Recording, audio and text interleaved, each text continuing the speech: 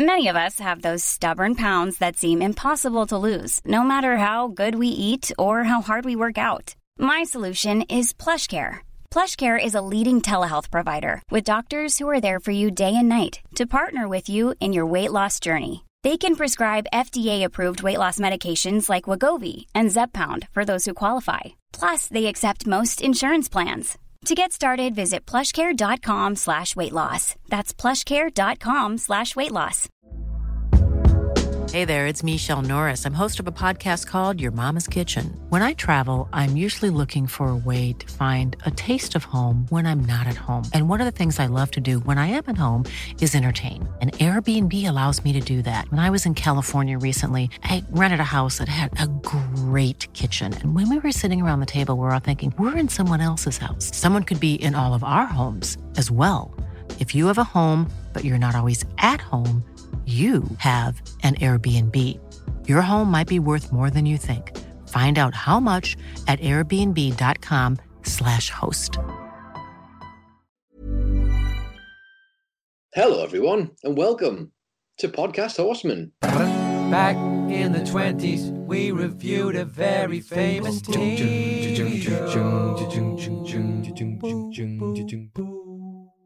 Welcome indeed to Podcast Horseman, the BoJack Horseman podcast, a spoiler-free, episode-by-episode audio review podcast of the critically acclaimed Netflix series, BoJack Horseman. I'm a socially distanced Michael Hamflett.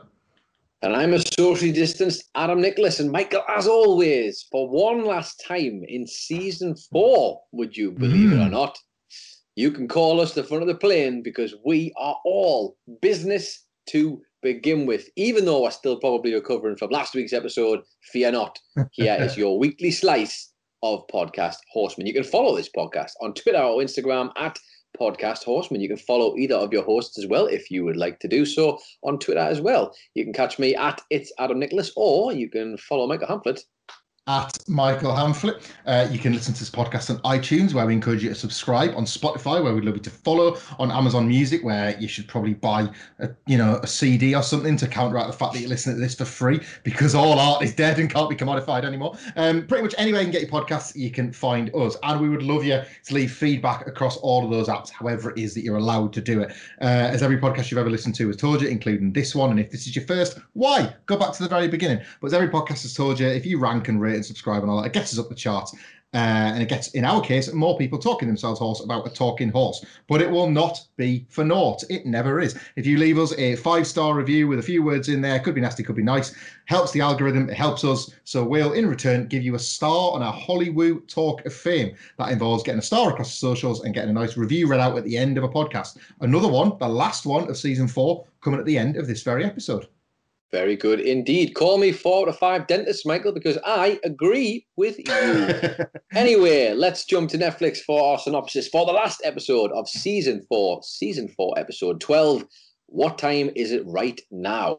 Princess Carolyn pitches Filbert to company execs. Todd gets a better business idea, and BoJack comes to a realization about Hollyhock. But I think we can all probably agree he's catching up with the real geniuses over here at Podcast Horseman, Mr. Hamflett. We are indeed a week in front, and it's good that we are figuring out what time it is right now, because, as you say, Princess Carolyn is indeed pitching Filbert to those guys at that daft site. Episode starts with her talking about her love of stories. We can't quite yet see where she is, but how one must not imagine that the stories are like real life, no matter how much you enjoy them, because ultimately there is so little time in life. Unlike in stories where everything wraps up nicely. And it becomes this sort of bigger, deeper message about time and the lack of time. At which point a pan out reveals hundreds of clocks ticking, and Princess Carolyn and Flip McVicker are indeed in the whattimeitritrightnow.com offices pitching to the execs the show Filbert that we heard about last week. That, of course, she signed BoJack on the dotted line for without asking for his permission. As Flip explains the pitch, we get a clip of BoJack driving home. So obviously Flip's narration of who the Filbert character is transposed onto BoJack without BoJack himself being aware. Flip notes how this, however, is a, quote, new time for Bojack, which one of the execs, idiot bloke as they are, misreads as newt time, forcing an awkward conversation about whether or not this is going to feature newts in time or not. Time is very important to these people. It fades into Bojack actually in his life, calling Hollyhock's dad, or one of their dads, to plead innocence of Beatrice drugging Hollyhock back, obviously when they had to come and rescue her from hospital. They tell him not to call again. They rebuff any attempts to make any effort with Hollyhock. And it fades back into Flip's pitch back in the office as he says, quote, all this time he's been alone, to which the exec replies, except for the newts, right? And that takes us into the credits. It appears as if it's gone as well as it needs to for Princess Carolyn and Flip McVicker, because back in the room we go to immediately off the other side of the credits, and Flip has genuinely impressed them. Princess Carolyn has reiterated Bojack is attached, which they know at this point is absolutely vital. It's the only reason they want the show, because of Bojack's star quality. And Flip notes very specifically that he's seen the, quote, signed contract. Princess Carolyn is nervous, to say the least. We'll get back to that plot. This is a more traditionally formatted episode this week, which allows us to cover that after we've dealt with Bojack's issues this episode. But what did you make of that cold open, and indeed this another leap forward in terms of plot, and perhaps a teaser of what might be next after last week was a big... Sorry, the week before last week was a big wrap-up of what they've all been up to this season. Indeed. Well, I think it was quite important that we were sat in a room full of clocks, Michael, because all that ticking and all that talking, it kind of felt like we were heading towards a bomb rather than a clock, didn't it? Because this is something... Princess Carolyn making that decision, making the call to sign Bojack's name on the papers for this project. Oh, buddy, it's got me worried. Got me worried indeed. Although I am very excited, because this means that if we're going to get this project off the ground with what time is it right now, we're going to get more Flip McVicker. And I've got to be honest, man, Rami Malek as Flip McVicker is something I am very much here for in this show. He's a total hit right out the gate. The deadpan delivery of having seen Princess Carolyn's obviously signed with Bojack on is just tremendous, because it just puts the weight of her world on her pressured shoulders. She does her very best sort of agent/manager speak, doesn't she? Where she's like, leaves enough vagueness there so that like it sounds all good. She's like, it's attached, but not really attached, not attached. And he's like, no, I very specifically am here to tell you he is 100% attached to this project. There's no backing out of this. There's something interesting to that, not to labour on Flip too much on the assumption that we'll obviously be seeing a bit more of him, but he's passionate very specifically about this project. It feels rare that we see like a show being respected by its creators. Even Herb, when he makes it with Horsing Around, that kind of teaches us how Hollywood works. And it's about a bunch of people that were once creators suddenly losing all that interest in being creative once they see the dollar signs or once they see the life. Flip, so far, has remained quite married to his material. And there's quite a lot to be said for that in this world of, well, just complete phonies, which at this point, I guess Princess Carolyn is kind of fallen into that trap a little bit. Could even say he's flipped the script, Michael. You could, and I have a lot of respect that you did. Onto Bojack's central plot this week, after obviously such a mammoth bullet to the heart of an episode last week. He's at home watching an old Horsing Around. It has been a minute since we saw this sight of him, of course, sat lonely in his house on the hills watching Horsing Around. It's an episode where Sabrina calls him, quote, the worst dad in the world, to which Bojack replies, quote, I'm the only dad you got. So it's all resonating a little bit too hard for him in the current climate. An absolutely amazing, hilarious background gag in the middle of this scene finds the episode of Horsing Around continue to play as Bojack carries on through the scene. And we're listening to the dialogue, and they get the knock at the door, which we know now is quite a recurring gag, where any guest star they can get their hands on in this crap 90s sitcom they will take. And they get a knock at the door from O.J. Simpson's defense lawyer because his car has broken down, which of course dates this episode as around 1995, 1996, trial of O.J. Simpson, him of course being found innocent, and is like the fame his legal team found as a result of, you know, for all intents and purposes, being able to get a man off the hook, allegedly, for murder. Let me throw that word in, even though it feels like the most pointless at this point in human history. He doesn't know this podcast exists. You're safe. So, like, we will come back to that in just a second, but at this point, Bojack is trying to call the residential care home to offload the last of Beatrice's boxes that he's got a stack of a few things that left that he just wants shot of. Back and horsing around as he's like filtering through the boxes and trying to get through the care home, Sabrina is asking if she could maybe use DNA to find her family. Again, the links to Hollyhock continue, allowing the defense lawyer to get this long bit of speech in about the evidence confusion that was used in the actual court case. This, of course, relates to anybody that doesn't know, relates to how, they had the DNA. They had all the DNA. Nowadays, 2021 standards, OJ was done for. But somehow the defense team managed to question the legitimacy of DNA to a jury that at that point, and a society at that point, that didn't fully understand the purpose of it. So OJ's defense lawyer cracks this long speech out that he's obviously had pre-planned, that he'd used in court, that he then uses in the house about, well, it's not necessarily the DNA of that one human. It could be the DNA of OJ's wife or his father or another member of his family. Of course, There's know just from no way of knowing. There's no possible way of knowing. It's fantastic. It's impeccable BoJack Horseman script writing, because of course this plays up to everything that we've learned about Hollyhock's parentage last week, and yet it's one of the best. And this is like a hall of fame of amazing gags, one of the very best horsing around gags I think that the show's ever done. And then brilliantly, as BoJack, as like sort of this defense lawyer spiel comes to a halt, BoJack sits back down, sort of slumps into the chair, and he's just about to turn it off. When Sabrina starts to blurt out, that's too much, Matt. And then he turns it off before she gets the full "that's too much, man" out, which of course ties back brilliantly to last year's episode 11, "That's Too Much, Man," when she never got her last words out. This was amazing. Like, this feels, I know this is like a short scene and a relatively nothing scene in terms of like how the rest of the episode would go. This was incredible. I thought I was mesmerised by what a fabulously funny gag this was. To imagine horsing around with OJ's defense lawyer, they're always brilliant. All the cutaways to horsing around are always piss funny. But to tie this into the central theme and the central plot, just spellbinding stuff. OJ's defense lawyer, who's only stopped, Michael, at BoJack's house, or the horse's house, should we say, in horsing around, because his car ran out of juice. Of course. His car, OJ's defense lawyer, ran out of juice. Incredible stuff, this. And yeah, I mean, this show is known for stupid gags, but it's known for also making stupid gags relevant. And you've saved me a bit of a hassle later on having to go through this again. But of course, we've had the fact that this ties in a stupid way, and this will come back to resonate later on in another little observation in this episode. But brilliant the way they use the two narratives, and it's almost like just sticking the knife in BoJack when he least expects it, because it's a good choice of words. It really is, because not only is because not only, let me get there, unlike OJ's defense lawyer, who will because he ran out of juice. Listen, if your words don't fit, you must acquit. Like, that's allegedly, Michael.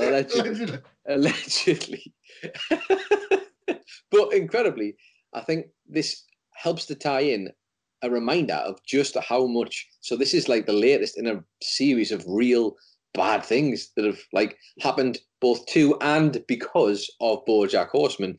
The Sarah Lynn, the duplicity of the tie-in with her in this, of course, her being the one who has passed away, him still having that in his head somewhere, while also the tie-in of like the daughter-father relationship going on. It's just magical. Really, really well done, this. Really, really well done.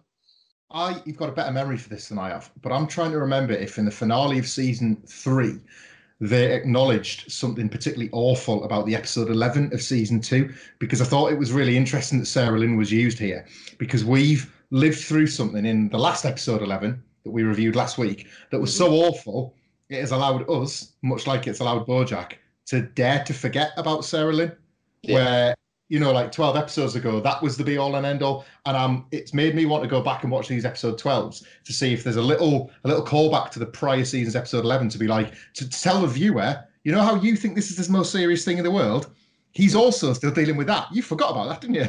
The one thing I could remember that goes with that, not episode 12, but certainly during the episode 11, obviously, we literally go back to see Charlotte and that in New Mexico, don't they? Like, Yes. or Penny. Sorry, he goes back and sees Penny in New Mexico, which is again another reminder in the same episode to tell you that even like that's bad, but then even they managed to top it in that very episode. So it wouldn't surprise me if in that episode 12 from last season that was probably at least a mention of maybe Penny, but who knows?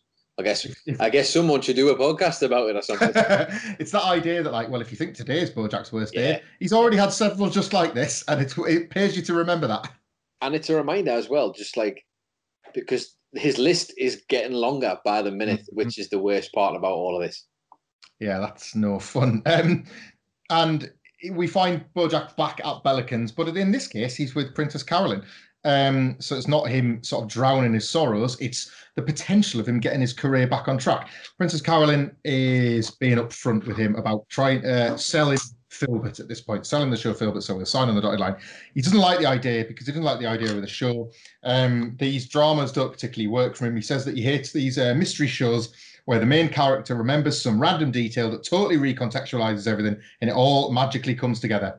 Then, when Princess Carolyn mentions how Matthew Perry might be interested in the lead role, that name is suddenly the random detail that totally recontextualizes everything, so it all magically comes together. Tremendous gag here.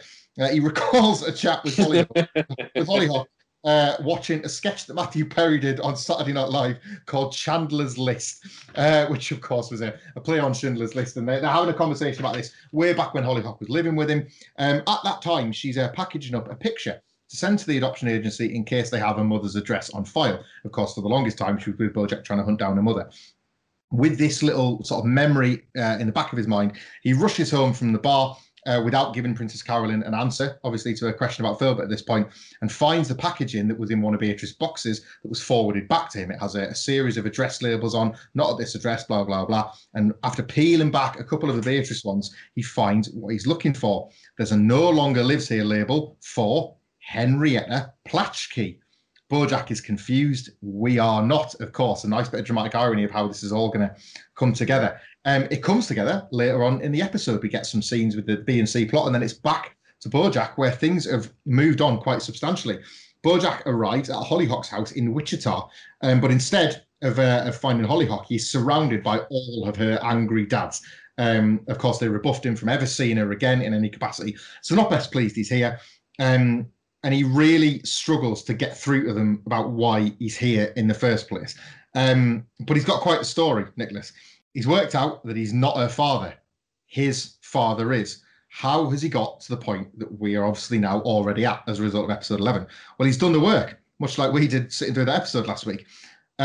Set to the stupid piece of shit animation style, which is a nice flip on how we know his mind operates on a daily basis. We see the work that BoJack has done to arrive at this conclusion, and it is work. He explains to the dads how he's gone to literally every hospital and legal office in LA to check every horse girl birth in the state. There's no record of a horse girl being born on Hollyhock's birthday. And then he realizes why. She was born in San Francisco. He chased a suspicion that he had about a dalliance that his dad had with the house's help at the time, of course, we know to be Henrietta.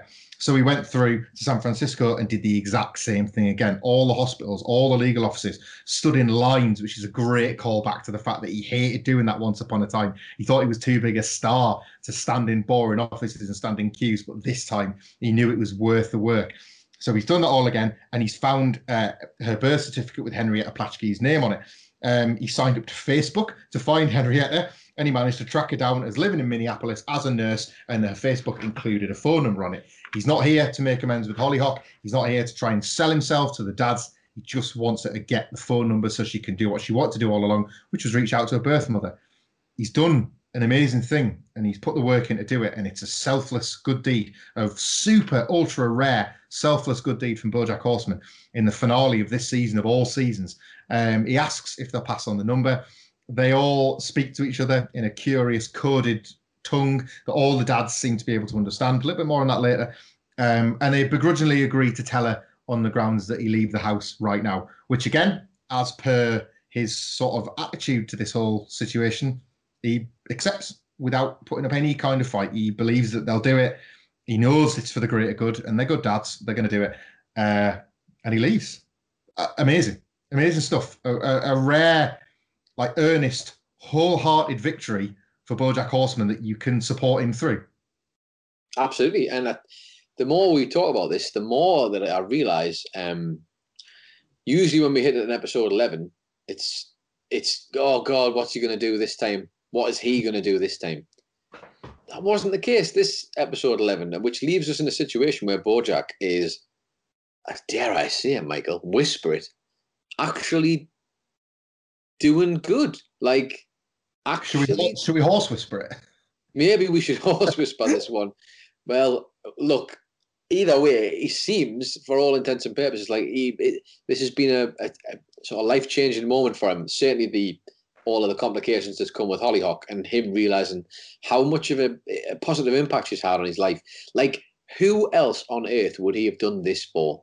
No one, I don't think. I don't even think he would have done it for anybody else in this show.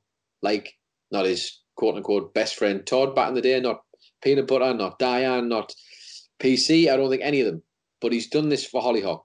And I think that's huge. It is huge because obviously it's summarised for you in the excellent animation style that they use, like to remind us of BoJack's head and what it looks like that we got from Stupid Piece of Shit. But like, that is a montage that is squashed down. You think about what he actually had to do there. That is a lot of stuff, man. And I'm not saying it makes him perfect, but he's trying, right?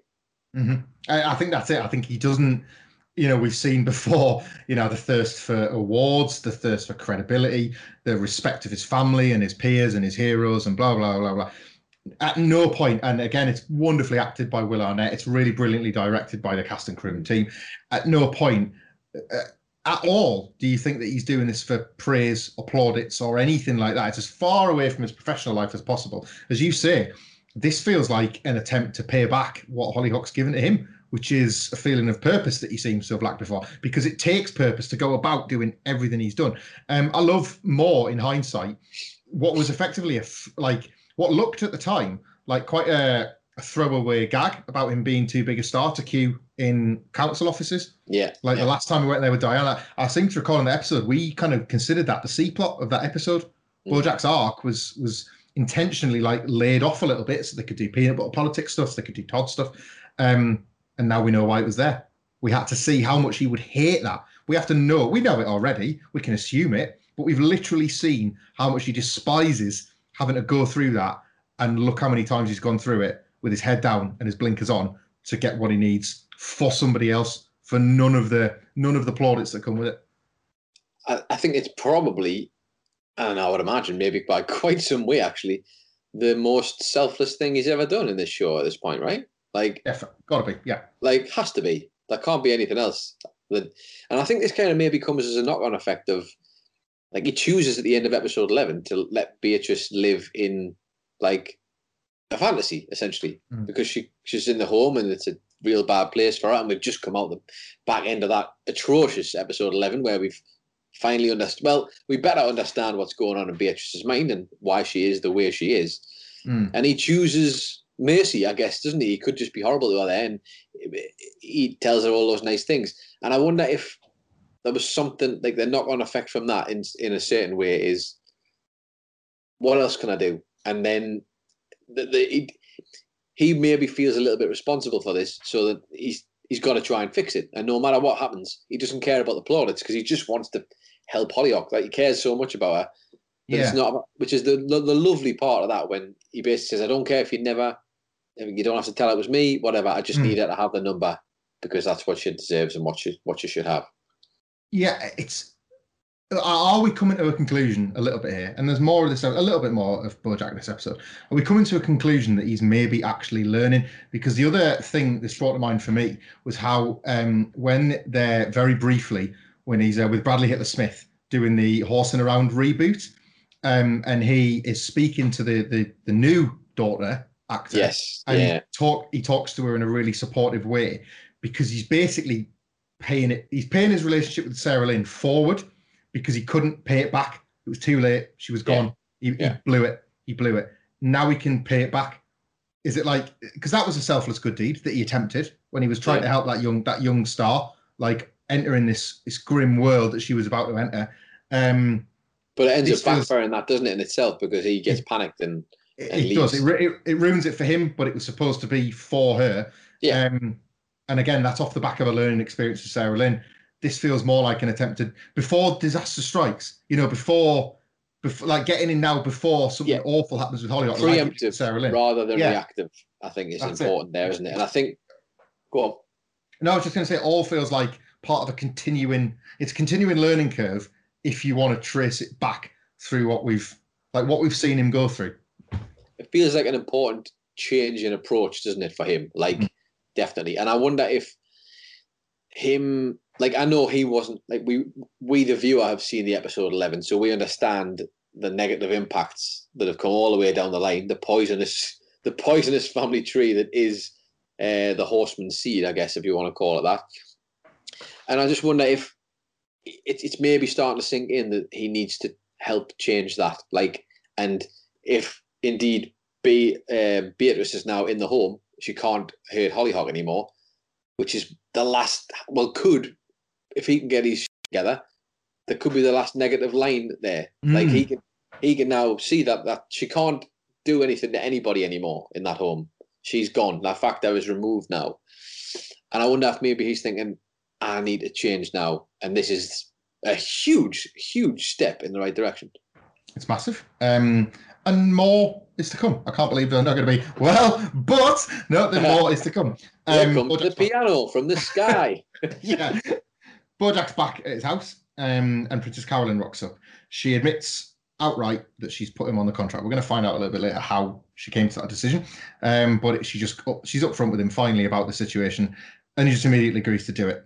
And he, again, in the best possible way, he says after all she's done for him, it's about time he started paying her back.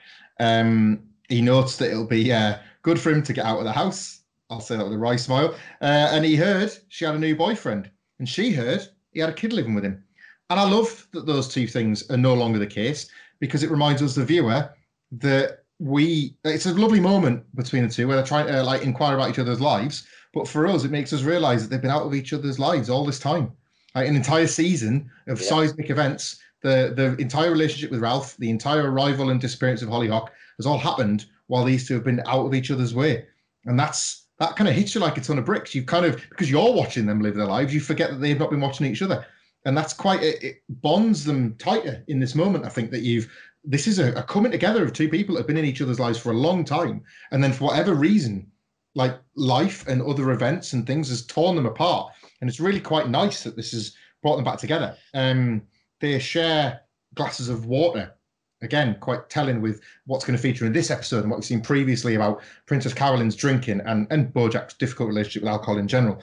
And over these glasses of water, Bojack talks a little bit about Hollyhock and asks if Princess Carolyn would ever adopt. He knows that she doesn't need a man because she'd be a great mother all the same. Again, just open-hearted, earnest support without needing anything back from Bojack. We'll end here with how Bojack's episode ends, I guess. He's flicking through the Filbert script back in his house after Princess Carolyn has left. He's getting prepared, obviously, for the role.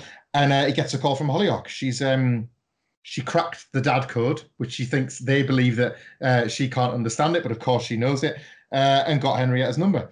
She's flying to Minneapolis to meet her right now. She's in the airport about to board a plane. Bojack's obviously thrilled for her. He apologises for not taking better care of her, but Hollyhock, apart from the drugging, admits that she had actually quite a good time and doesn't hold him responsible for the drugging anyway. It's a really nice moment that kind of allows, I think, Bojack, again, for a change, allows him to take a breather about a thing he was worried about. Normally, he is so solely responsible for these awful things that the people in his life don't let him off with it.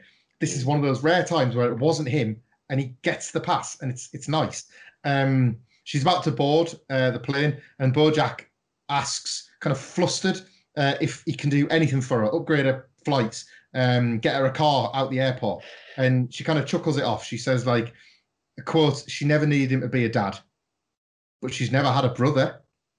And Bojack, overcome with the emotion, at the end of a season of BoJack Horseman, smiles.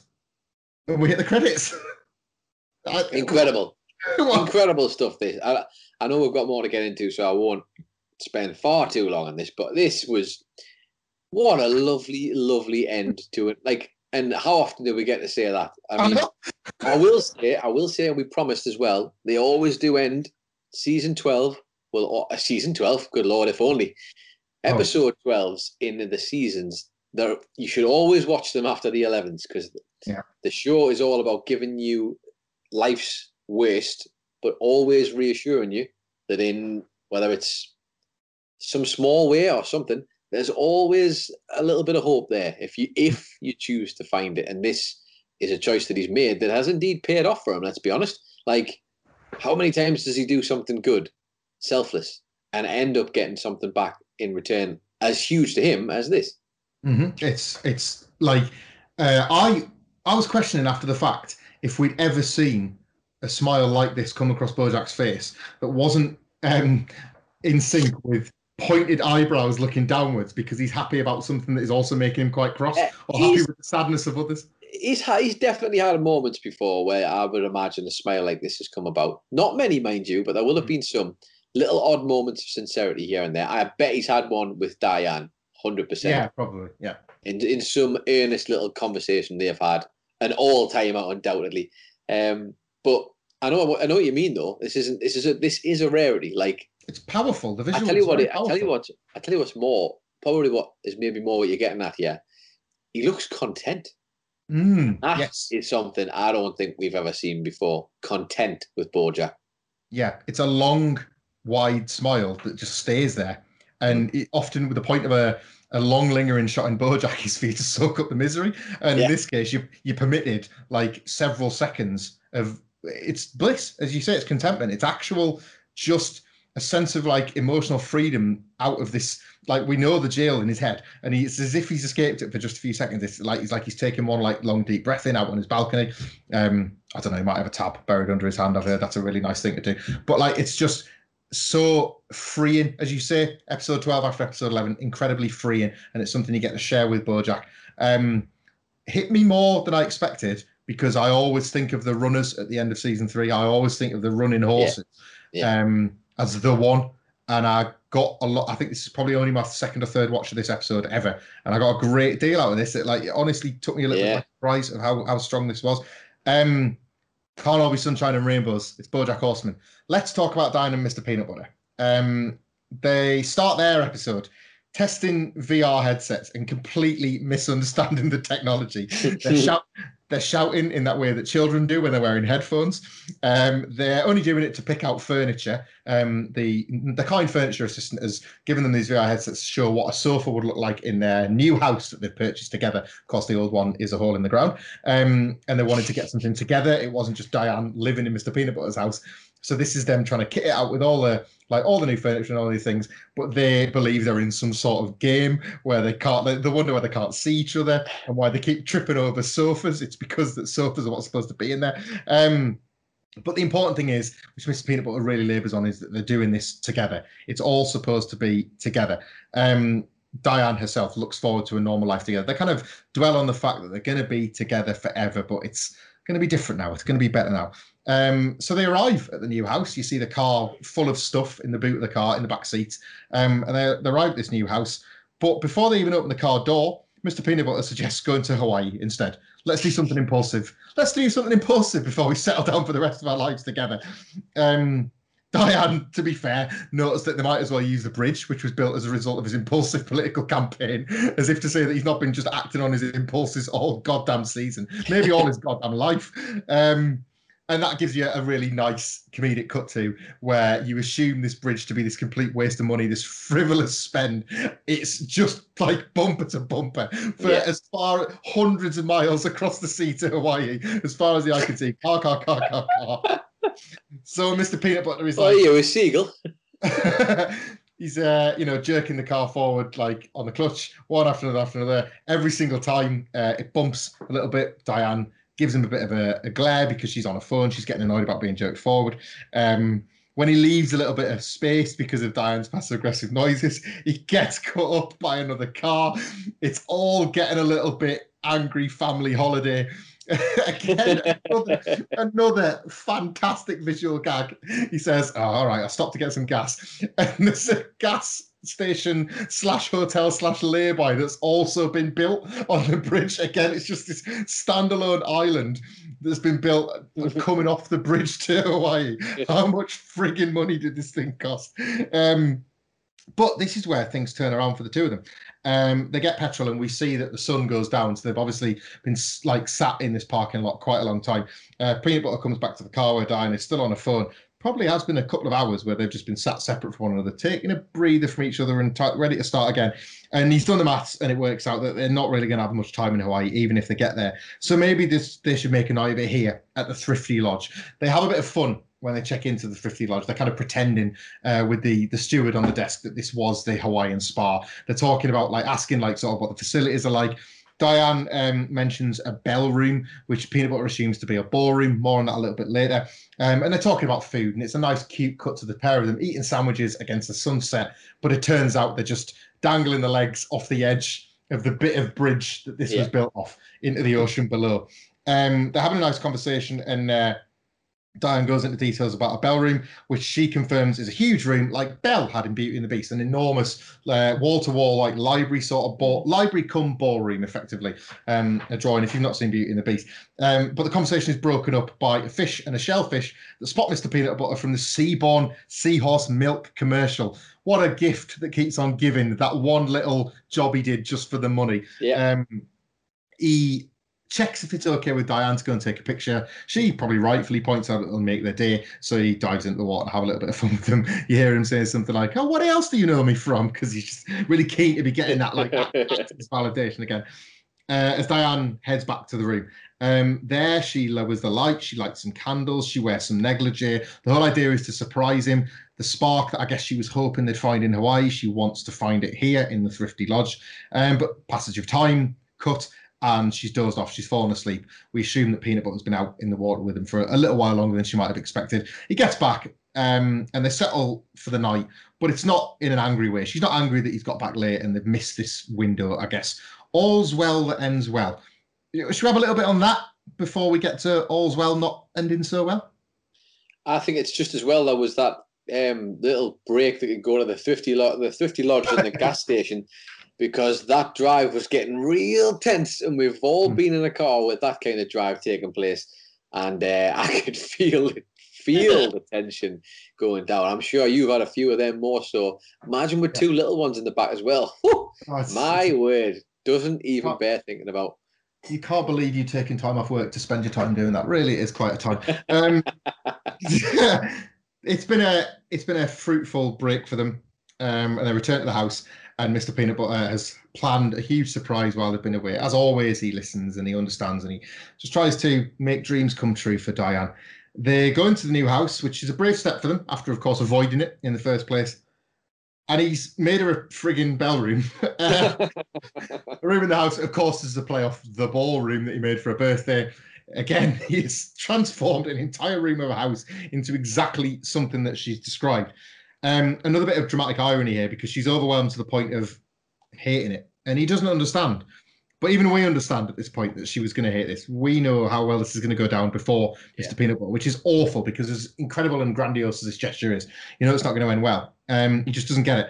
She notes that the gesture is far too big. It's something that she wanted to have in her imagination, and it feels as though he's taken her fantasy away. It turns into a pretty big argument where Peanut Butter worries out loud that Diane will leave him, just like Jessica and Katrina did, if he doesn't satisfy her whims with things such as this. The row settles, and Diane stops to compare him and their marriage to a Magic Eye poster, which we of course know that Mr. Peanut Butter loves. This has factored into his marriages in the past. Mr. Peanut Butter stops to say, "Oh God, yeah, I love that." But Diane talks a bit more about the Magic Eye poster. It's hard to figure out what it is at first. It's messy. It doesn't make a lot of sense. It's hard to figure out. But sometimes if you squint just right, everything lines up. Mr. Peanut Butter feels assured by that summary that she lands at the end. Almost like, it's like he expects something similar to the night before, where he's going to get to stroke her hand and be like, "Oh, the two of us, eh?" At which point she bursts into tears and says she is, quote, "so tired of squinting."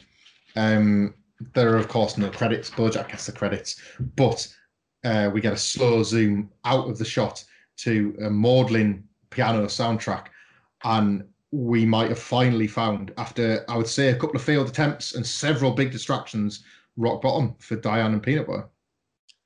Well, we also get, which is a trademark, I think you might have pointed out, we get an almighty sigh from Mr. Peanut Butter as well. Like a real, just the worst kind of sigh, man. Like when you know it's gone wrong, where this is like poor Diane, man. She just can't take it anymore. It's just so sad. We never like seeing Diane sad on this show ever, unless she's eating crisps, in which case, 50-50. But this is, it's real sad, because I think, like most of Mr. Peanut Butter's life, there's been something distracting him and them from this unspoken thing between the two for quite some time. It's philosophy, isn't it? You're supposed to live your life with meaningless distractions. Of course. Otherwise this happens. Otherwise this keeps happening to him. Yeah, exactly that. And quite a big moment for him to verbalise that feeling of being worried about being abandoned again, which for a guy who's been abandoned twice already by previous wives,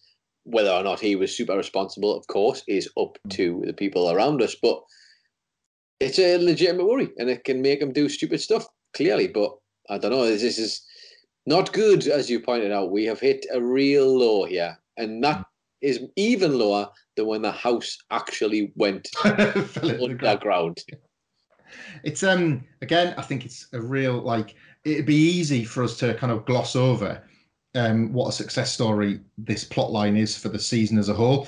We talked about how smart it was that what we assumed to be the big issues were blown off in episode 10 in like spectacular fashion. Peanut Butter's winning of the election, for example, Todd's clown dentist. You get like epilogues to that in this episode, which is what next for Peanut Butter and Diane, and what next for Todd and the clown dentist, I guess. But those payoffs were to show that ultimately these were the meaningless distractions. The people weren't getting on with the big things in their lives because of these distractions. And I love that the specifics of the Peanut Butter one can now extend to competing with his ex-wives to try and solidify the love with his current one. That coming out, as you pointed out, in the way it did, very specifically in that row, again, just puts another bow on that entire thread, the whole season. What started off as a daft distraction became a war with two ex-wives, two ex-partners, because he couldn't bear the prospect of it happening a third time. It's what we are told has no depth, suddenly gains some. And we're going to get that with Todd as well in just a minute. But just really, really superb through lines for everybody this season. Like the tightest ever, I think, in season 4. The tightest we've experienced so far for all of them. Yeah, brilliant. And anybody who ever is watching any of those other plots, whether it's a B plot, a C plot, a D plot in this show, be prepared, man. It's going to mean something somewhere down the line, no matter how ridiculous and how stupid it seems. It's just this. If you think about where they are at the start of this season and where they finished last season, actually, those two, like there's a bit of hope. They know they need to work at it, but then we have literally spent an entire season avoiding working at it because they've both been distracting themselves with other things. And unfortunately, this is the end result, it seems. And a bit more of that coming our way with Todd. So Todd's arc in this episode starts with a little bit of Princess Carolyn. So there's a bit of overlap here that will fill in the gaps of what we saw Princess Carolyn doing with Bojack. We first see Todd in this episode when he's at Princess Carolyn's place. He's still living there as well, obviously. And Stuart, her idiot and crap Judah replacement, is bringing her back to a flat because she's spent a long day drinking. What we first think is her actually doing right by Princess Carolyn is still a dreadful state of disrepair because she didn't stop him stopping her crashing her car. Like that has still happened somehow in this day where he is having to carry her into her own apartment. She's in a bit of a state. Todd is sort of left with her and she collapses on the sofa and suddenly it cuts to black. Then a point of view shot of Todd saying, "You need to get your shit together." He's doing the Princess Carolyn pep talk to her. She's strapped into a dentist chair in the woods. We know at this point why those things are where they are. She's worried that she's got nothing without a career, that she's too old to meet the right man, to start a family. And much like Bojack would say to her later in the episode, he empowers her to get back out there and do it, that she doesn't need a man for any of these things. She's Princess goddamn Carolyn. She can go back out there and kick ass. this all goes swimmingly. Ultimately, the pep talk has worked. Princess Carolyn's feeling ready to go out, raring to go again. Todd gets a nice sort of analogy in about being in the woods, and the only way to get through it is to get through them. So they go to leave the woods together until they're rounded on by all the clown dentists who appear to have been zombified or something since they've been abandoned in the woods by Todd. What appears to be blood splattering on the camera is in fact ketchup. As we cut to Todd in a diner pouring ketchup on his chips, explaining that all the dentists have somehow contracted rabies. When you're ready to pop the question, the last thing you want to do is second-guess the ring. At BlueNile.com, you can design a one-of-a-kind ring with the ease and convenience of shopping online. Choose your diamond and setting. When you find the one, you'll get it delivered right to your door. Go to BlueNile.com and use promo code LISTEN to get $50 off your purchase of $500 or more. That's code LISTEN at BlueNile.com for $50 off your purchase. BlueNile.com, code LISTEN. Hey there, it's Michelle Norris. I'm host of a podcast called Your Mama's Kitchen. When I travel, I'm usually looking for a way to find a taste of home when I'm not at home. And one of the things I love to do when I am at home is entertain. And Airbnb allows me to do that. When I was in California recently, I rented a house that had a great kitchen. And when we were sitting around the table, we were all thinking, we're in someone else's house. Someone could be in all of our homes as well. If you have a home, but you're not always at home, you have an Airbnb. Your home might be worth more than you think. Find out how much at airbnb.com/host. Planning for your next trip? Elevate your travel style with Quince. Quince has all the jet-setting essentials you'll want for your next getaway, like European linen, premium luggage options, buttery soft Italian leather bags, and so much more. And it's all priced at 50 to 80% less than similar brands. Plus, Quince only works with factories that use safe and ethical manufacturing practices. Pack your bags with high-quality essentials you'll be wearing for vacations to come with Quince. Go to quince.com/trip for free shipping and 365-day returns.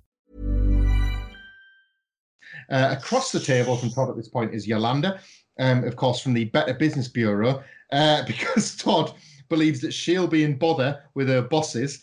And again, I'm going to leave the rest of that tongue twister to maybe later in the episode, because he puts it on her basically that if only she'd approved the clown dentist business, none of this rabies carry on would happen in the first place. So they kind of conspire to think, right, we're going to have to deal with the clown dentist who've got rabies problem. Can you see why this is a C-plot? They head into the woods having set up an insanely elaborate Rube Goldberg mousetrap device, but it fails horrifically as they are the ones that crawl through it, triggering every single trap themselves where the clowns don't. It's preposterous, and it looks like it's all going to end horribly for them as the clowns continue to round in like a Dawn of the Dead scenario until this jacked clown appears from nowhere, sacrifices himself for Todd and Yolanda and says, run, before he is dived on by the other dentists, and they're permitted to escape. They get out into a clearing. They've managed to get through the woods. They're a little bit out of breath. Yolanda in particular notes that now she wants to, she realizes she needs to take up running, which I've heard is really hard, but you just got to take it one step at a time. But the important thing is you got to do it every day. You got to do it. There's a great little verbal tick joke here where Yolanda is talking about going into detail about how she's tired and she needs to work out. Todd just has a Todd thing where he goes, and we know he's having a PB Living light bulb moment. She's pissed off that he's just like ignored it to go, But all is revealed as we later find out that Todd's idea is a fitness program where people go into the middle of the woods and have to run as fast as they can to get away from the clown dentist with rabies. One runner seems fair enough to assume that this is a joke, maybe one of them zombie run games or something like that. Todd explains, no, this could not be any more real. We're going to have to run for your life. It's so successful that it gets approved by the Better Business Bureau. We see Yolanda putting the stamp on the file. This has been the idea that has took. Todd has won again. And Yolanda and Todd bond over that in the diner back where this sort of started for them. But they might be bonding than more than just that. She asks him out, at which point he tells her that he's asexual, but it's okay because so is she. She leaves, seemingly aware that he's accepted the date and that, maybe they're going to get together. There's a nice smile on her face. And this gives him pause for contemplation, Adam Nicholas, as if maybe he's not the only one like him. And as if we haven't had enough amazing pull back and reveal gags, maybe the best of the show, maybe the best of the season. A beautiful and very slow pull back and reveal shows that every single person in the diner is wearing the Todd. The red hoodie, the yellow hat, the one per episode gag has become the entire gag. As after, again, a year of Todd kind of avoiding this realization that he came to at the end of season 3, not with politics, but with clown dentists, it's been brought back to him at the end, but with a potential outcome, a potential forward path for him to take. Something he's not wanted to believe could be true might have been in front of his face and indeed in this diner the whole time. Again, quite nice, but incredibly stupid. Oh, of course it's incredibly stupid. I think, how does Todd put it? He says something like to the effect of how him and Yolanda working together was her silly nonsense and his, or what is it, her measured amount of nonsense and his almost his usual amount of nonsense, or whatever he says, made the perfect combination. Yeah, it was going to be stupid, but again, everything matters in this show, literally everything. And that is honestly one beautiful shot where it pulls away from Todd at that desk. And even, and I mean, I'll get onto these more, but like the yellow and red theme is so perfect with obviously everybody wearing the red hoodies and the yellow hats. But even like the yellow and red mustard that's on the table with him as well at the same time as it pulls away from this scene. And he just looks, again, content is the word I would use. Like, oh, maybe I can have everything. Like, maybe I can have everything. Maybe this isn't as weird as I was worried about it being, and it doesn't have to be as big of a deal. And it all comes from this stupid gag where he has come up with another idea that almost costs him and everyone around him dearly, and yet he comes out on top. Because why, Michael? Because he's a man in Hollywood, of course. He gets, but as well, of course, because as we've alluded to the series, he's also God. So you kind of have a bit of stroke. You kind of have a bit of stroke with the human race when people believe you created everything. Go on. Sorry. No, I was going to say, you do feel as they pull away there that what if Todd was one of us, Michael? You know, that's, and I guess we got our answer. We did. I can't top that. And that obviously, with those, you know, we've kind of done it in reverse because it ends on the big Bojack thing. That's our season. You know, that's like where we find the characters. It's brilliant because, again, like to tie this all back together, if you really think about it, the characters are not that far on from where we were at the end of season 3 because of the aforementioned distractions. I guess that's a bit harsh on Princess Carolyn. And yet, this has felt like the most arduous and torturous journey for all of them yet. You know, we'll cover a bit of this in the recap next week. But I just found it fascinating that the way that they were able to pull the stories to a stopping point again as we await season 5. And you're left really still with the same sort of ponderous questions that you had at the end of season 3. Pretty remarkable for what we've lived through in those 12 episodes. Is there something about a way that they have managed to sort of externally, I don't know if this is maybe the right way to put this, externally, it feels like not a great deal has changed, but internally, for almost every character, I think, we've had some massive changes, like huge changes. You talk about it's been a torturous season for some of the characters in this episode, in this show, and it has been. For some it's been shenanigans. For some, it's been journeys of exploration. Others have learned things from other characters. And while, like you say, on paper, maybe if you were trying to measure it, like quantitatively, maybe not a great deal has changed. But internally, for each one of these guys and gals, it feels like there's been a lot, man. They've come out a different end, and we are like, it's a good setup ready for the next season again, as always it is with this show. But that feeling of content, maybe minus Diane and Mr. Peanut Butter, is creeping in across the board, maybe. It does, yeah. I suppose that's in keeping with the theme of the season, because it does. The season kind of obscures that in the exact same way the characters were trying to obscure this development.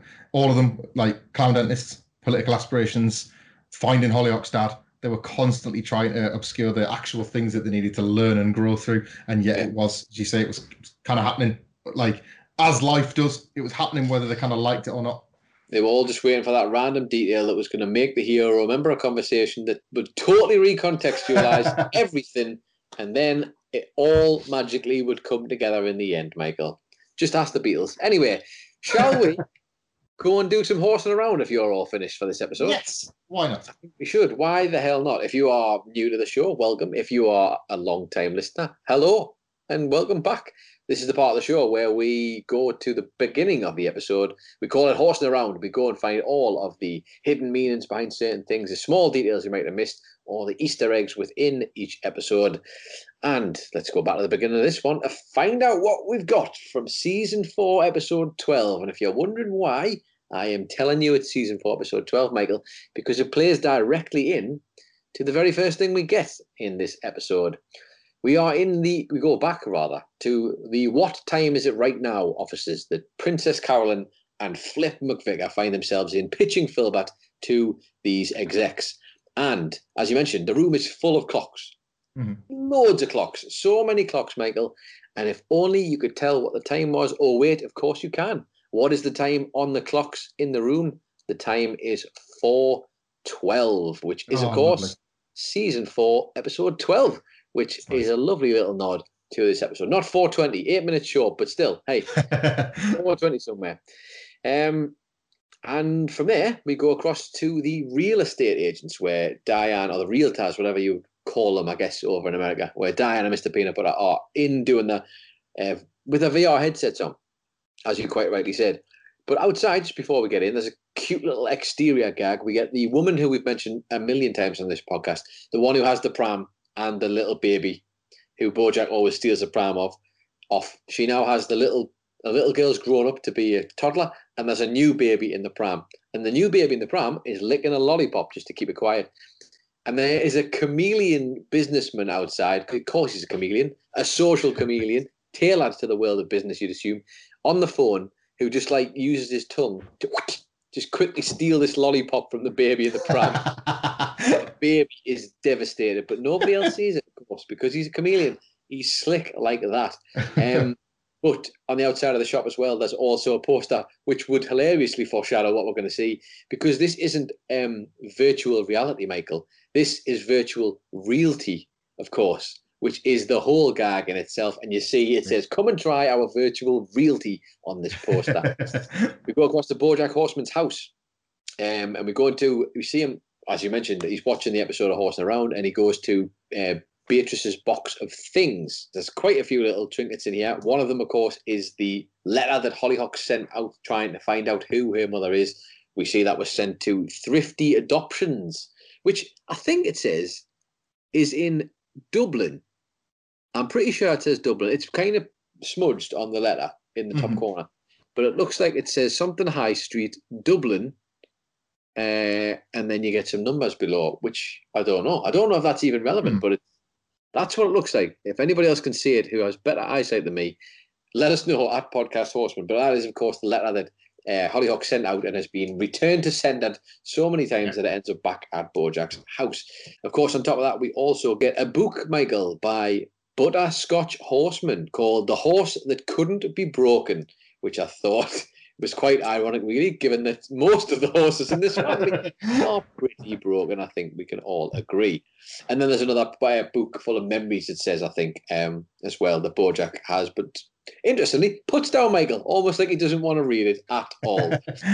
We go across to Princess Carolyn's house from there. And I just thought it was brilliant. I just wanted to draw attention to this.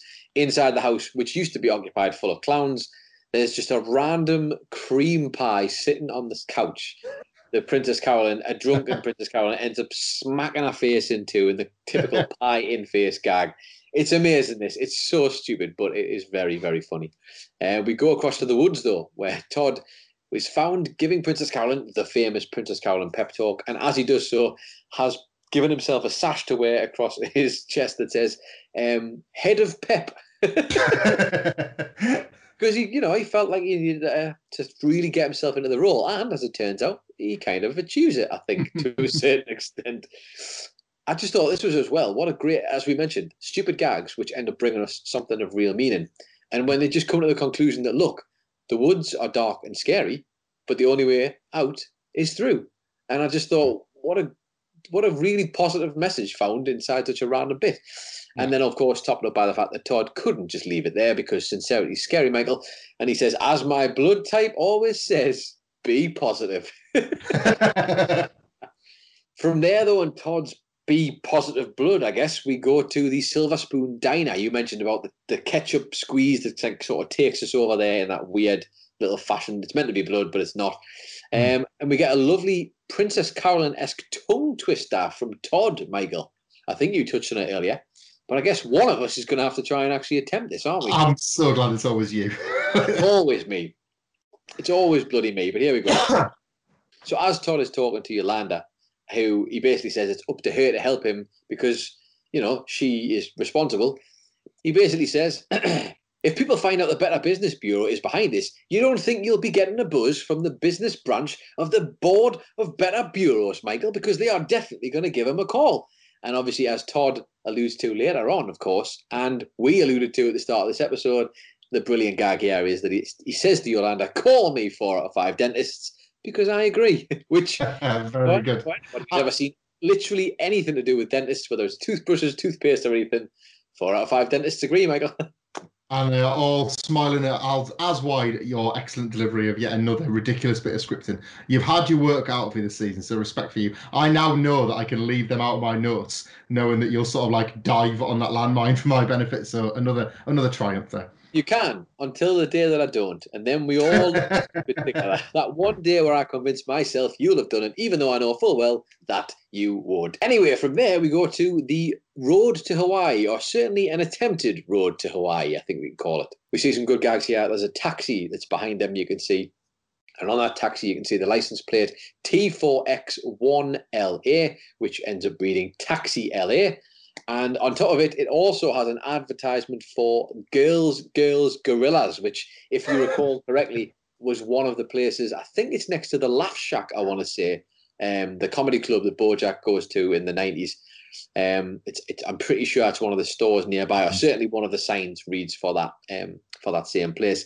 There's also another car, the only other license plate you can see, which is just a random license plate that says L1CPL4T, which is, of course, license plate. That's good. We then go to the exterior of Bellican's bar on the outside. So there's a little bit of a gag here. Well, not a gag. This is more of something I noticed. And it doesn't happen very often, Michael. But every now and again, we catch them out with the old animation on BoJack Horseman. Yeah. And it's always worth noting when you do. Because in an effort to either save money or time or something, you will notice outside of Bellican's bar there is a car. It's a white car that's in full detail. You can see different colours for like the windows, for the headlights, all done properly, and the license plate reads XX001. Don't necessarily think there's anything in that, but as an interesting piece of trivia, there's a car model that's kind of like an animation model, the same as the exact same as that white car, goes past the screen quickly just to show like a car going by, but it's just kind of been tinted blue, which doesn't look right because it hasn't been given the full detail. And it's just obviously has been done quickly to show like motion, I guess, outside. Mm-hmm. They've obviously just tried to do this as a quick cut, but Adam Nicholas has caught them, Michael. Caught them slacking, I guess we could say, which is a rare moment in BoJack Horseman. And certainly on Podcast Horseman, we always like to point out these things. But there you go. Not always top of the pops, it seems. Horseman, but no, we'll let them off because the show is so great, and sometimes you do just need to get where you're going. Speaking of which, let's go inside Bellican's bar, shall we, to the interior. And there's that brilliant meta gag you mentioned, but I'll just run through with a quote again. Bojack talking to Princess Carol. I am so sick of mysteries. They're always impossible to figure out. Then all of a sudden, some random detail makes the hero remember a conversation that totally recontextualizes everything, and then it all magically comes together. And where else would this all come together, Michael, but in a gag so brilliant in itself in a flashback that I wish it had actually been a real sketch on SNL. Why is Chandler's List not a thing, Michael? Because that is brilliant. Could my list be any bigger? Whatever she says, it's absolutely spot on. This so funny. It's very good.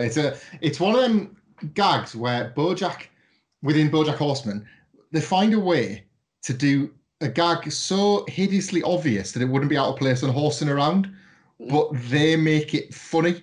I wish I could articulate that point better, but I know we've done this in the past. I know we've lived through one of these jokes that feels right out of Herb's playbook, and Yes. yet they've given make you it the funny.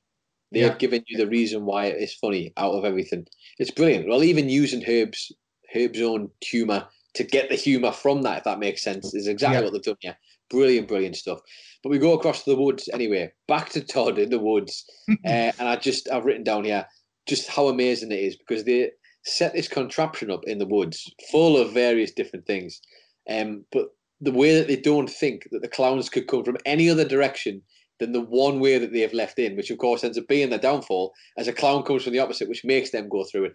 Incredible gag, this. Hilarious. Todd gets hit in the face with tons of whipped cream pies, and all sorts of other stuff. It's hilariously funny. And just how I imagine most of Todd's days are spent, quite honestly with you. It didn't feel out of place. But we go across to the Thrifty Lodge next, the Thrifty Lodge Hotel, en route to Miami. And you will see inside the Thrifty Lodge when Diane and Mr. Peanut Butter are trying to book a room. They've got an award on the wall, Michael. So it's not all bad, because they won Most Adequate Hotel in 2017. So if that doesn't scream quality, I don't know what does, to be honest. I got to say, in lockdown, like, I'd be game for a night at the Thrifty Lodge after all this time. Adequate. Can you imagine adequate? I didn't even look at that and think, well, that looks terrible. I was looking at it thinking, that does look like Hawaii. You're right. That is paradise. But speaking of which, next to the Thrifty Lodge Hotel is the Oxon gas station, which is, of course, slight twist on the American gas station Exxon, which you would see. But it's an ox, Michael, because it's an ox. It's like an ox, the animal. You see, the show is funny. But on the outside of the gas station, there's a bunch of posters on the walls. One of them is a brilliant gag. Selling beef jerky, Michael. If you're after some beef jerky, it's going to cost you $2.99. But if you want some beef friendly, then you can get a piece of that for $9.99, which is a stupid gag, but it made me laugh out loud. On top of that, we also get a brilliant throwback. Sorry, you drop these on us sometimes, and I haven't spotted it. That's why you're so brilliant at this. We off-air production conversation, if you want to, whatever you want to call it.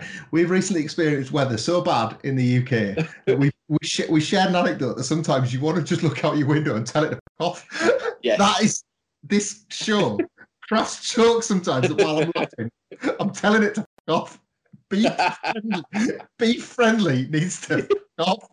It's such a simple one, but it's such an effective one. Very, very good indeed. Really good. And really good. I love as well that beef friendly will cost you $7 more than beef jerky. There's another gag in there because they're basically charging you. There's a line here. It's the higher price. It costs more to be friendly. It costs more. It costs more to be kind. It does cost more to be nice. Manners cost. Manners cost everything. It seems. Anyway, the next one I was trying to get to before you got completely and utterly turned into a beef jerky. The brilliant gag here, of course, the reference to season 3, episode 4, Fish Out of Water. Who could forget that episode? Where we learn, of course, that Mr. Peanut Butter is the face of Seaborn Seahorse Milk, and that is directly played into the fact that these two fish pop out of the water and ask for a shelfie with him, Michael, which, in case you didn't know, is a bit like a selfie, but a shellfish has asked for it. So that's what that is. Because fish and animal puns, am I right? You're not wrong. Anyway, let's go across to Hollyhock's dad's house. And normally that would be singular, but this is Hollyhock's dad's house, I guess. Great little simple gag again. Quackers, who we kind of pointed out was our favourite dad, I think, the duck of the dads, is just reading Quack magazine, Michael. Of course he is. What else would he be reading? Say what you see, Jeff. But then on top of that, I thought it was wonderful how they reused the stupid piece of shit animation for this to show us the inside of Bojack's head as they animate the montage of him trying to find out Hollyhock's lineage, which is amazing, really well done. And we then, of course, finally get to see Hollyhock's birth certificate, Michael. Finally get to see that in what looks to be one of the cheapest looking birth certificates ever, almost. It reads across the top, of course, the United States of America. Name, what do you think the name is? The name is Girl Horse. Sex is filly, which is, of course, a breed of horse. Then you get the date of birth, which is September the 24th, 2000. So there you go. You get to know that as well. Place of birth, San Francisco, California. Name of father, Butterscotch Horseman. Name of mother, Henrietta Platchkey. So it is there for everyone to see, plain as day. And a lovely little thing I've just picked up on here within that stupid piece of animation for Bojack's head is him when he's acting like a hard-boiled detective. He's smoking a cigarette and he's looking on the internet, and the kind of way they do it, it looks like a film noir basically. But you see the packet of cigarettes, and the packet of cigarettes are Humps cigarettes, of course, not Camels as you would normally see on a packet of cigarettes. They're just literally titled Humps with a picture of a camel, which I thought was great. We go back to the woods once again, as if we hadn't been here enough. Todd's idea has evolved now to this whole running experiment. We see a sign across the top. He obviously hasn't gone to the same place as Mr. Peanut Butter, because this one is a good one. It just reads, "Run for your life. Escape the rabid clown dentist." On top of that, though, we do also get a guy who is in the T-shirt you mentioned is a bit like, yeah, but they're not really going to hurt us, are they? And he's like, yes, they will. That guy, ironically, is wearing a T-shirt, which is a spin. It's literally written in the same font. It's a spin on the Nike T-shirt, just do it. But instead, his says, do just it. Which is so dumb, but it works. It really does work. But more importantly, on the topic of certificates, Michael, we've mentioned about Hollyhock's birth certificate. Todd gets his business certificate approved, though. As mentioned, Yolanda gives him the stamp of approval from the Better Business Bureau of California State Division, which is what the company who Yolanda works for. We read down here, brilliant this. We read down, it's got a picture of Todd in the corner with a paper clip holding it in, or safety pin, whatever it is. And then it says, the company name, which I can only assume is Toothy Grin Incorporated. It says it's a division of PB Living, founder and CEO, Todd Chavez. Of course, Todd Chavez. The copy reads as follows. Kids hate the dentist. Kids love clowns. How do we get kids to love the dentist? With 3 question marks. Toothy Grin Inc. presents Clown Dentists. We've got clowns trained to do dental work. We've got dentists wearing wigs and makeup. Which is which? It's impossible to tell. But all of them will make cleanings, fillings, and general anesthesia a fun experience for young ones. We provide the horns, balloons, and unicycles. The customer provides the child. And the stamp has been stamped with Better. And Yolanda's just written a note at the bottom that says, now it's a fear-based fitness thing. Which is amazing. Really, really good. The gags just continue to come thick and fast. So from there, we go across to the Silver Spoon Diner once again, Michael. And as I've mentioned already, everyone there is wearing Todd's fashion. We get to see that, and that is a brilliant little gag. But there's also, to add to that, there's also the billboard outside that we've seen so many times outside of, in the background of Silver Spoon Diner. And you can see it, it's basically one model who's kind of multiplied and is wearing the Todd fashion, the red hoodie and the yellow hat. But it's been stretched out, this one model, and it kind of fades as the models grow across the billboard, which will be relevant in a second, I think. Because as we look at all the people in the diner who are wearing Todd's fashion, if you do a head count within the diner, Michael, there are 11 people in the diner, including Todd, wearing the fashion. But if you include the one person on the billboard as well, who is technically one person stretched out over a bunch of different ones, that makes 12 people who are all dressed in Todd's fashion, which is the same number of episodes we have on this season, and is, of course, a nice little wink to the fact that they've tried to get something at least once, maybe in every episode, apart from the last episode, of Todd wearing that clothing. And obviously the sort of the evolution of it, shall we say. And he's 12, did you say? 12, yes. So the number of apostles that Jesus has at the Last Supper. Hey! Our theory still has water. We are dealing with. I have dared to relegate actual God to B and C plots in this podcast. sorry, big man upstairs. Oh, good Todd Almighty! That's crazy stuff from you. Crazy stuff. But there you go. More fuel for the fire. Almost like I might have been teeing you up for that one. The man's got followers. What can we say? Well, anyway, we go across. Actually, no, we don't go across anywhere. I need to tell you about another continuity error that I caught in this episode. Can you believe it? I did mention to you earlier about how there was a ketchup and a mustard on the table. Obviously, the red and the yellow kind of tying into the theme of Todd's fashion. But for the majority of Todd talking to Yolanda here, you will see that the ketchup is on the left and the mustard is on the right. But as Yolanda gets up to leave, the shot cuts out to a different shot, and the ketchup and the mustard have swapped places randomly.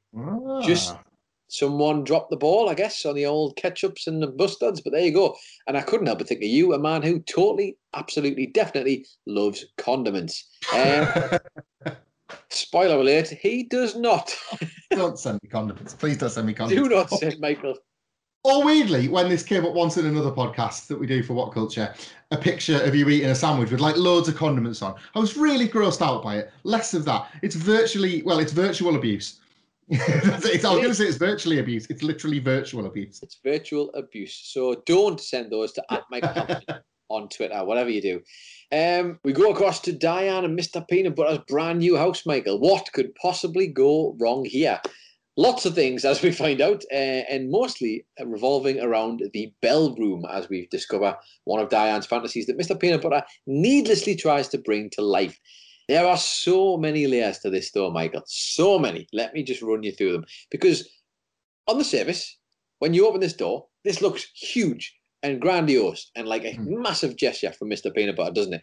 And you get excited because you think, look at how much effort he's put into this. You really do. It's impressive. And to have done it all from the comfort of his telephone, I guess, and asking people to do it, amazing, right? And it looks huge and brilliant and amazing. Or does it? Or does it, Michael? Because as you get a little bit closer, much like Diane and Mr. Peanut Butter's relationship, you probably realise it's not as good as it actually looks when you first get that shot. He's drawn a smiley face on a globe with permanent marker. Like literally, two eyes, two like lines for eyes, and a smile on a globe. Someone has just done that with permanent marker. It's not been done very well. The chair that's meant to look like the chair with eyes and a smile, like a big wide chair, the eyes have been painted on with white paint and a dot in the middle. And the smile, someone has had to like slit the cushion to like peel it out to reveal a bit of the red underneath for the mouth. Mm-hmm. And worse yet is that whoever has painted the eyes on the we'll call it a couch or a sofa if you want to. It's not. It's more like a long chair. Has then had white paint on the hands and has proceeded to leave handprints all over the goddamn chair because this has been done so slapdash. And worse yet, Michael, probably the worst of all, that you don't technically get to see how much of an empty gesture is completely and utterly summarised by the fact that none of the books on the bookshelves are real. 5,000. 5,000, by the way. Fake books on the shelves. There is nothing to this. This isn't as big and impressive as it looks. The gesture is empty. This is Hollywood in a nutshell. Everything looks great on the surface, but a little bit closer, and it's just a pile of shit, basically. To sum it up in the most eloquent way I possibly can, it's garbage. It's hot trash. It's shit. And she's right to be upset by this for the reasons she gives, but also because it just ain't that good on the surface of it. And I just thought as well, to top all that off, the brilliant callback to Diane quoting Jessica Biel from the episode 10, I think it is, of this season, where they had that conversation about how she's like, oh, does Mr. Peanut Butter still love those magic eye posters? And they talk about them. And you can see, we figure it out, that the light bulb goes off in Diane's head there, and it then pays itself off in this episode. And it's just a great way of describing their relationship, I think, in the end. We then go across to Bojack's patio, where he's decking, or whatever you want to call it, outside. And we just noticed that on Hollyhock's phone, the icon on her phone is an 8-ball. We've seen many people with different icons. Princess Caroline's got the ball of wool. Diane's is a typewriter. Hollyhocks, it seems, is the 8-ball, which, as you brilliantly mentioned during our pre-production meeting, of course, it's for the 8 dads of Hollyhock, which I was sitting there going, an 8-ball, a magic 8-ball, Nope, it's just 8 dads, you idiot. Stupid idiot. Anyway, we go across to Wichita Airport now for the very last place on our Horsing Around run. And there's a good few guys here. There's a man who's reading a newspaper in the background. It's the Wichita newspaper, Michael, which is he's reading. And the headline reads, Dow down, pups up, which is nice and simple. I also thought it was brilliant that Hollyhock shares the same, and what a great way to tie these two together as well once more, shares Bojack's absolute hatred for honeydew. Really doesn't like that honeydew fruit in there. And now something I want to talk about, which I have been waiting patiently to do since we started this podcast, because we mentioned this very, very, very early on in this pod, way back at the beginning, about how sometimes, a lot of the times,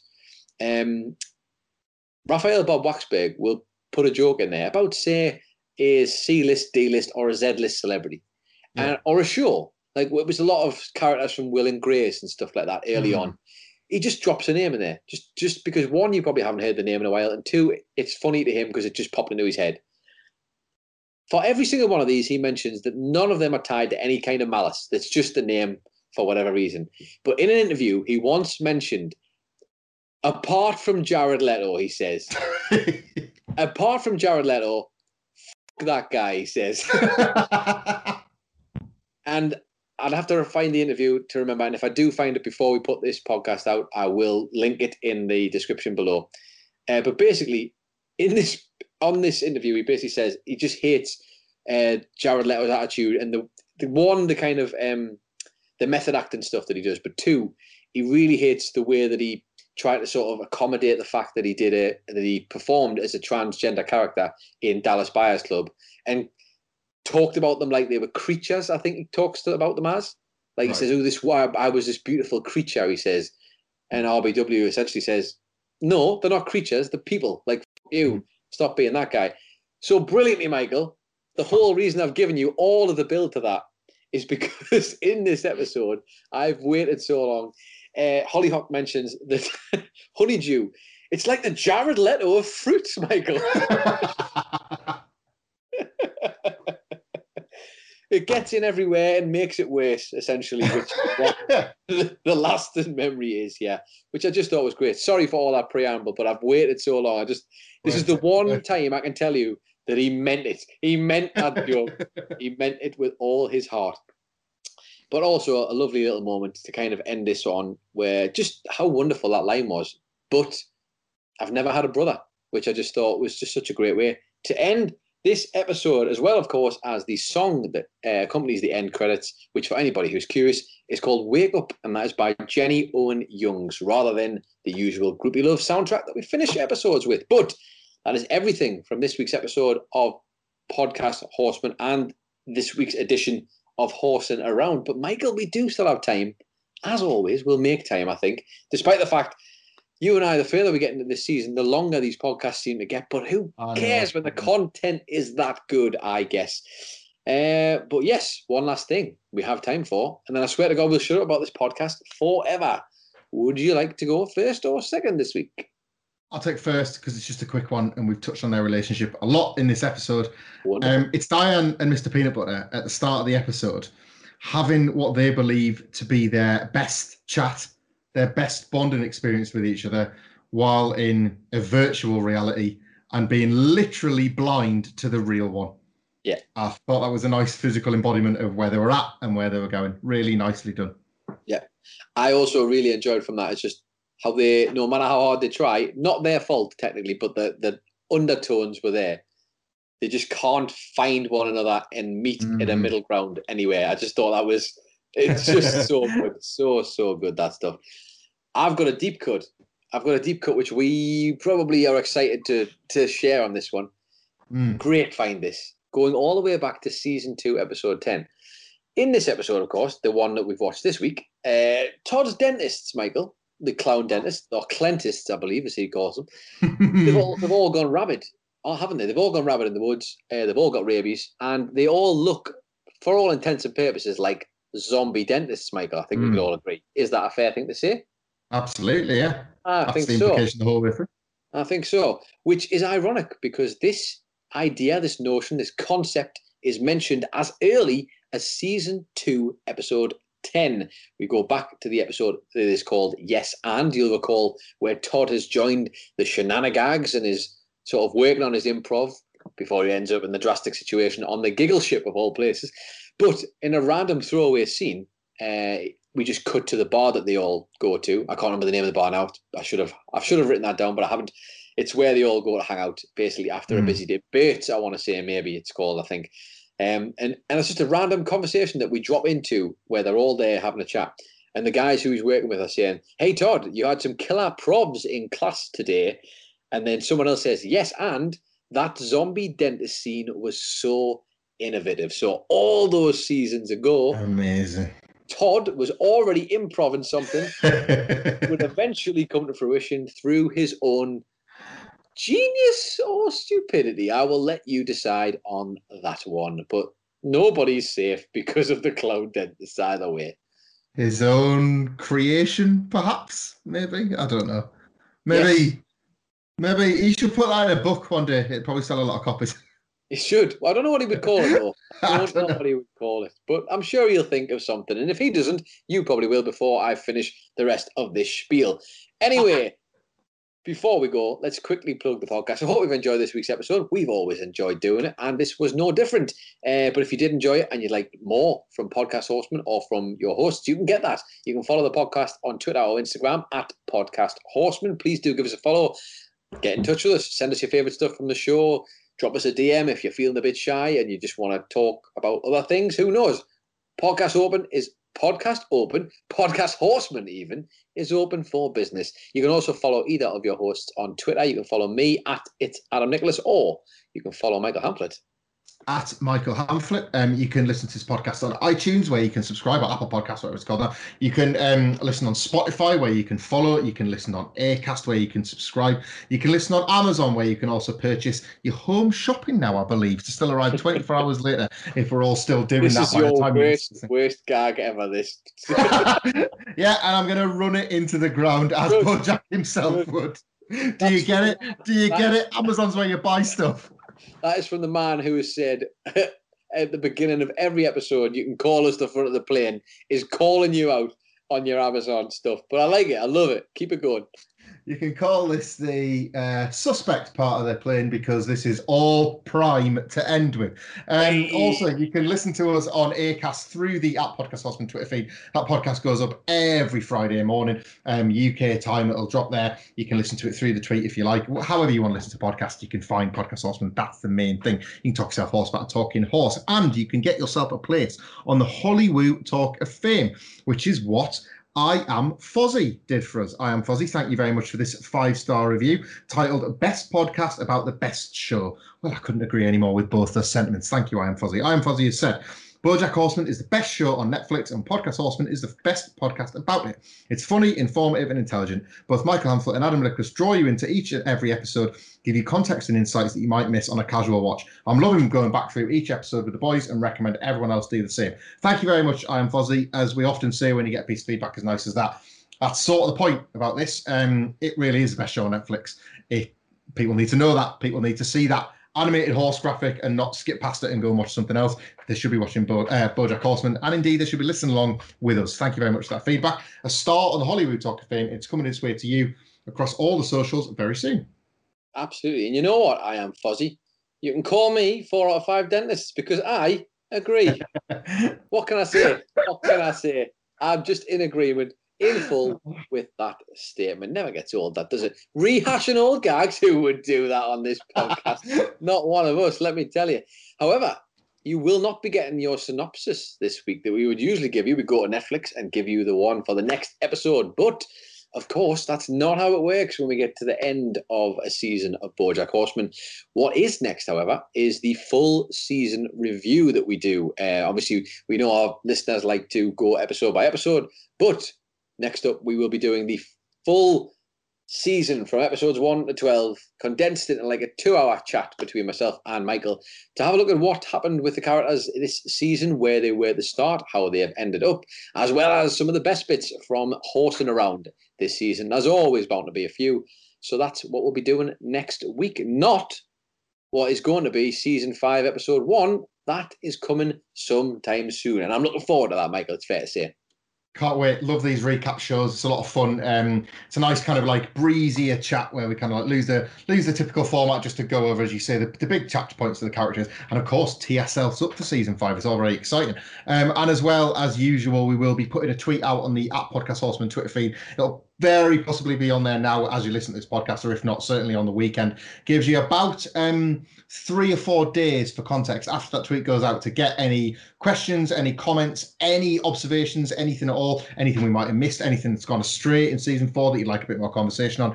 Drop it in the thread that we'll put up there for the season 4 recap. That should be up late Friday, early Saturday at the latest. Get it in there within time, and we'll hopefully have a chance to read it out on the show. We'll go through as many comments as we can, have a bit more Talking Ourselves Horse about the Talking Horse, and just try and close the book on season 4. Get everything out there. No spoilers, please, as always, if you could. Only sort of going up to the events of the episode we've just reviewed. And yeah, we'll tie things up for season 4 ahead of getting started on season 5. That's next week's recap special. Very exciting stuff indeed, but unfortunately, that's all we have time for. Because, Michael, what time is it right now? It's time to get off this podcast and probably go to bed. As always, I have been Adam Nicholas. I've been Michael Hamflett. And this has been Podcast Horseman.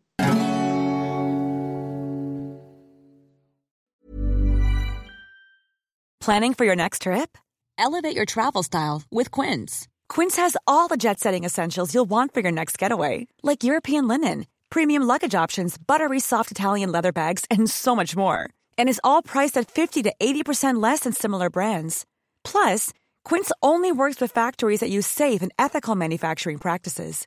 Pack your bags with high-quality essentials you'll be wearing for vacations to come with Quince. Go to quince.com/pack for free shipping and 365-day returns.